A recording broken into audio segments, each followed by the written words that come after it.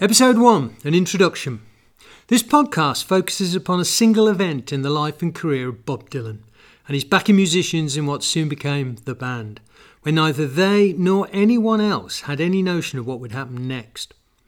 On the 28th of January 1968, Dylan and the Hawks That Were, the band to be, played a 3-song, 13-minute set at the matinee and the evening shows staged in tribute to the recently deceased Woody Guthrie. Scarcely anyone who heard them in New York's Carnegie Hall perform one of those songs at the Guthrie benefit concerts, Dear Mrs. Roosevelt, knew of its existence. This was, and is, a uniquely anonymous composition, rarely performed at the time of its inception and resurrected by Bob Dylan for one day only. The 11 episodes that follow are all about that song, a song wreathed in mystery for over half a century. Such intensive treatment of one obscure piece of music may seem way over the top, but the history surrounding Dear Mrs. Roosevelt tells us much about American progressive and radical politics in the middle decades of the past century. It tells us much about Woody Guthrie and the likes of Pete Seeger and folklorist Alan Lomax, but it also tells us much about President Franklin Delano Roosevelt and his First Lady, Eleanor Roosevelt. Above all, it tells us a great deal about Bob Dylan at a critical moment in his crowded life. Over half a century later, no Dylan set has included Dear Mrs. Roosevelt. Hundreds of shows, embracing hundreds of songs, and yet Guthrie's lament for President Roosevelt has never been sung again. For decades, most Americans knew only a sanitized version of This Land Is Your Land. Today, the one Guthrie song lodged firmly in the national psyche is invariably sung in its entirety. Dear Mrs. Roosevelt is more politically sensitive, which no doubt helps explain its anonymity. Although Guthrie's complete lyrics had appeared in print and today are available on his archives website, in 1968 the song was resurrected only in its censored form. Dylan dropped those verses he deemed politically embarrassing. Knowing only Dylan and his sidemen's censored version, it was the shorter song which a handful of minor artists later made their own. This is Bob Dylan's least known performance and Woody Guthrie's most obscure composition. It's also the last complete song that he wrote. The focus is naturally upon Bob Dylan, but let's pause for a moment to consider his sidemen, central to this story. 50 years ago, the band's cultural significance in helping remold rock and roll at a moment of huge political, economic and social disruption was striking. Even if, for all but the aficionado, this profound influence was soon forgotten. Timeless in its portrayal of an America fading fast in the collective memory, the group's eponymous second album, The Band, left a legacy. For Richard Thompson, the album confirmed its creators as pioneers of the counter-culture. Yet, for all the inflated claims of guitarist and songwriter Robbie Robertson, not least in Testimony, his 2016 memoirs, there's nothing to suggest he and his fellow musicians set out to do anything other than write and record songs rooted south of the Mason-Dixon line across a 70-year timeline from the Civil War to the Depression. There was no overarching vision. Arkansas drummer Levon Helm simply gave his Canadian bandmates a set of myths on which to work their magic.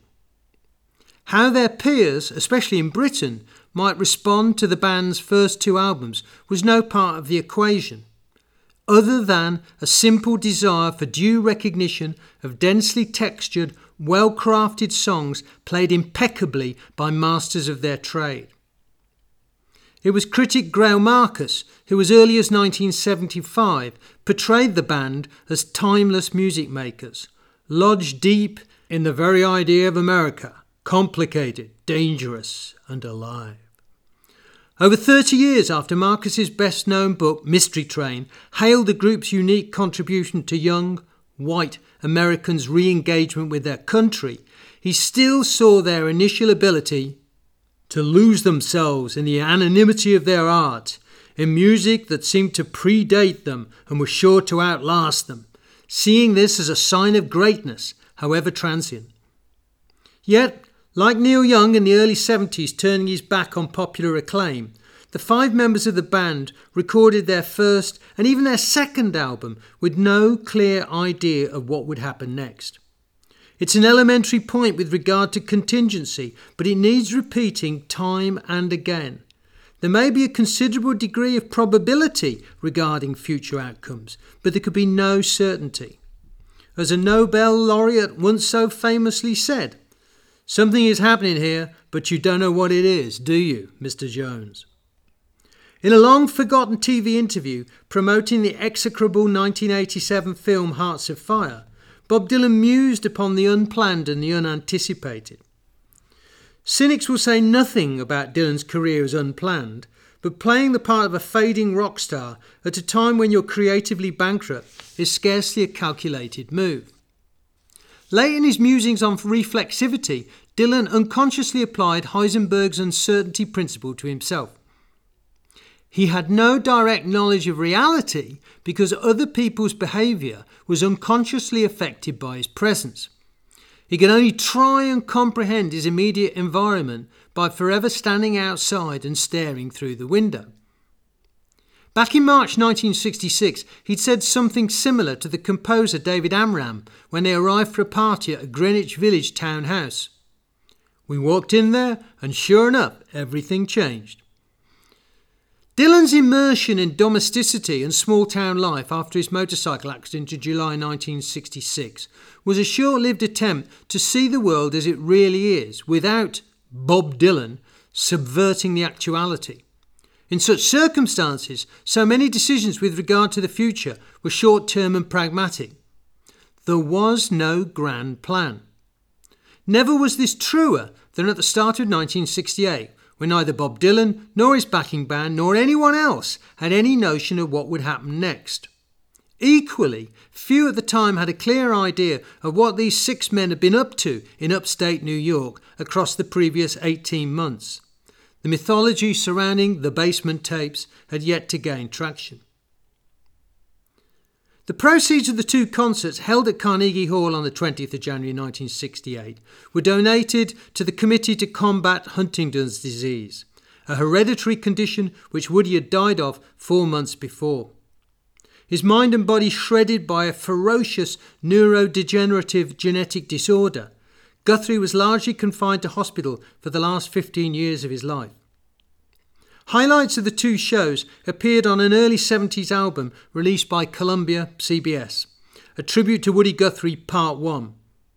The best of a second, technically a third, benefit concert, staged at the Hollywood Bowl on the 12th of September 1970, was showcased on A Tribute to Woody Guthrie Part 2, a simultaneous release from Warner Brothers, a truly rare occasion on which competing labels agreed to collaborate.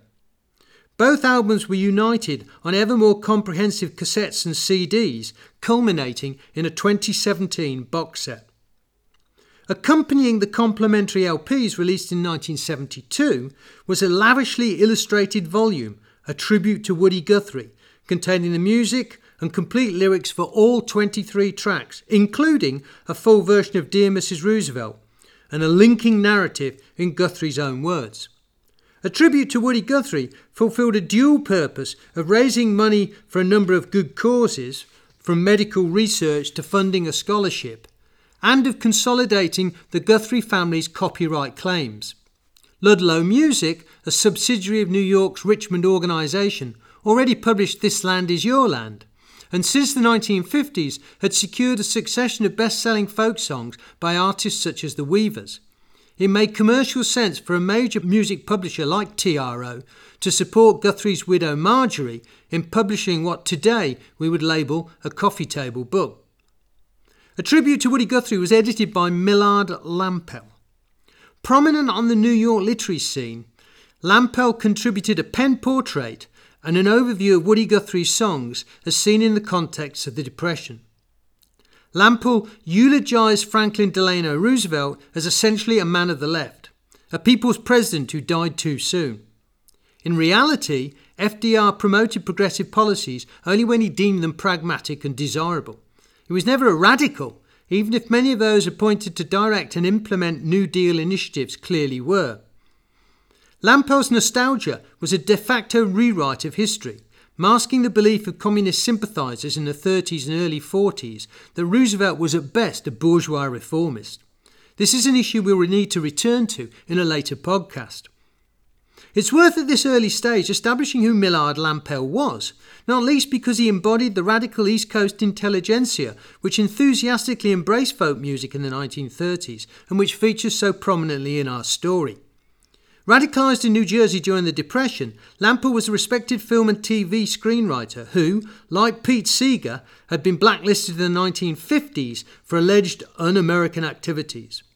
As we'll see in a later episode, for 2 years at the start of the 1940s, he'd sung in the Almanac Singers with Seeger and another veteran lefty, Lee Hayes. These three were joined by Woody Guthrie and a variety of lesser luminaries on the fellow travelling folk scene. Lampell had co-written Union Maid with Guthrie before creating the libretto for The Lonesome Train, Earl Robinson's wartime cantata on the death of Abraham Lincoln. Robinson also features later in the story. He was a communist composer much admired by Eleanor Roosevelt. Blacklisted in the 50s like Lampell, Robinson fueled McCarthyite indignation with Labour anthems like Joe Hill, famous courtesy of Paul Robeson and Joan Baez. Earl Robinson shared top billing with Pete Seeger and Lee Hayes at a benefit concert for the Guthrie family in March 1956, an event marked by Pete Seeger's surprise announcement that a frail Woody had delayed entering hospital to come along and show his thanks. Millard Lampell wrote a script for the show using Guthrie's own words. Later that year, Will Geer relied on Lampell's libretto when reading extracts from Bound for Glory, Guthrie's Dust Bowl memoir, on a 1956 Folkways album of the same name. Written in an Okie vernacular and published in 1943, Bound for Glory was compulsory reading for any left-leaning folkie from Greenwich Village to Berkeley. Lampell's 1956 script formed the basis of his concert commentaries in 1968 and in 1970, as well as the 1968 Newport Folk Festival's tribute to its fallen hero. If Arlo Guthrie had had his way, there would have been no script in New York. He felt it undermined the spontaneity of the occasion, but his mother insisted on offering a narrative to anyone in the audience unfamiliar with Woody's life and times. Let's go back to the LP released in 1972. Staring out from the front cover of the Carnegie Hall album's monochrome gatefold sleeve is the face of Woody Guthrie, as a backdrop to the concert's all-star cast together on stage for their climactic rendering of This Land Is Your Land. Listening to that record, it's Odetta and a pre-Woodstock Richie Havens who inject into the proceeding gravity, engagement, solemnity, and the voice of the African American. Woody Guthrie, class warrior and ornery bastard, would have approved. Even more so had Sonny Terry and Brownie McGhee sung as advertised. The sobriety of the two black singers contrasts with the cheeriness of Tom Paxton and Judy Collins, their performances illustrating the ease with which a sanitised Guthrie was assimilated into mainstream American folk. Predictably, Pete Seeger reminded the audience of Guthrie's alter ego as the purveyor of saccharine children's songs. This initial release was a small selection of the songs performed at successive concerts, and the same was true of Millard Lampell's libretto, read by Will Geer and Robert Ryan. As well as Lampell, we'll hear more about Geer and Ryan in the next couple of episodes. Unsurprisingly, Arlo Guthrie enjoys pride of place on the LP. Always his father's son, in January 1968, he was the unlikeliest of high-profile celebrities. With its gently subversive title track on the playlist of America's hippest DJs, the recently released Alice's Restaurant was riding high in the record charts. Guthrie sings 3 songs on the tribute album, including his Uncle Jack's 1946 surprise bestseller, Oklahoma Hills. There's a pleasing authenticity about Arlo Guthrie's contribution, and you feel Woody would have cheered him on. More recently, Arlo Guthrie has acknowledged how overawed he was by the occasion, not least the scary venue and the array of artists. Carnegie Hall saw an older generation still in control backstage. The same was true out front, with an audience visibly older than the average rock and roll audience and which dressed accordingly Judging by the official photographs taken at Carnegie Hall, most men wore ties and most women eschewed the prevailing hippie chic. For Arlo Guthrie, by the time of the second benefit at the Hollywood Bowl in September 1970, the baton had been passed.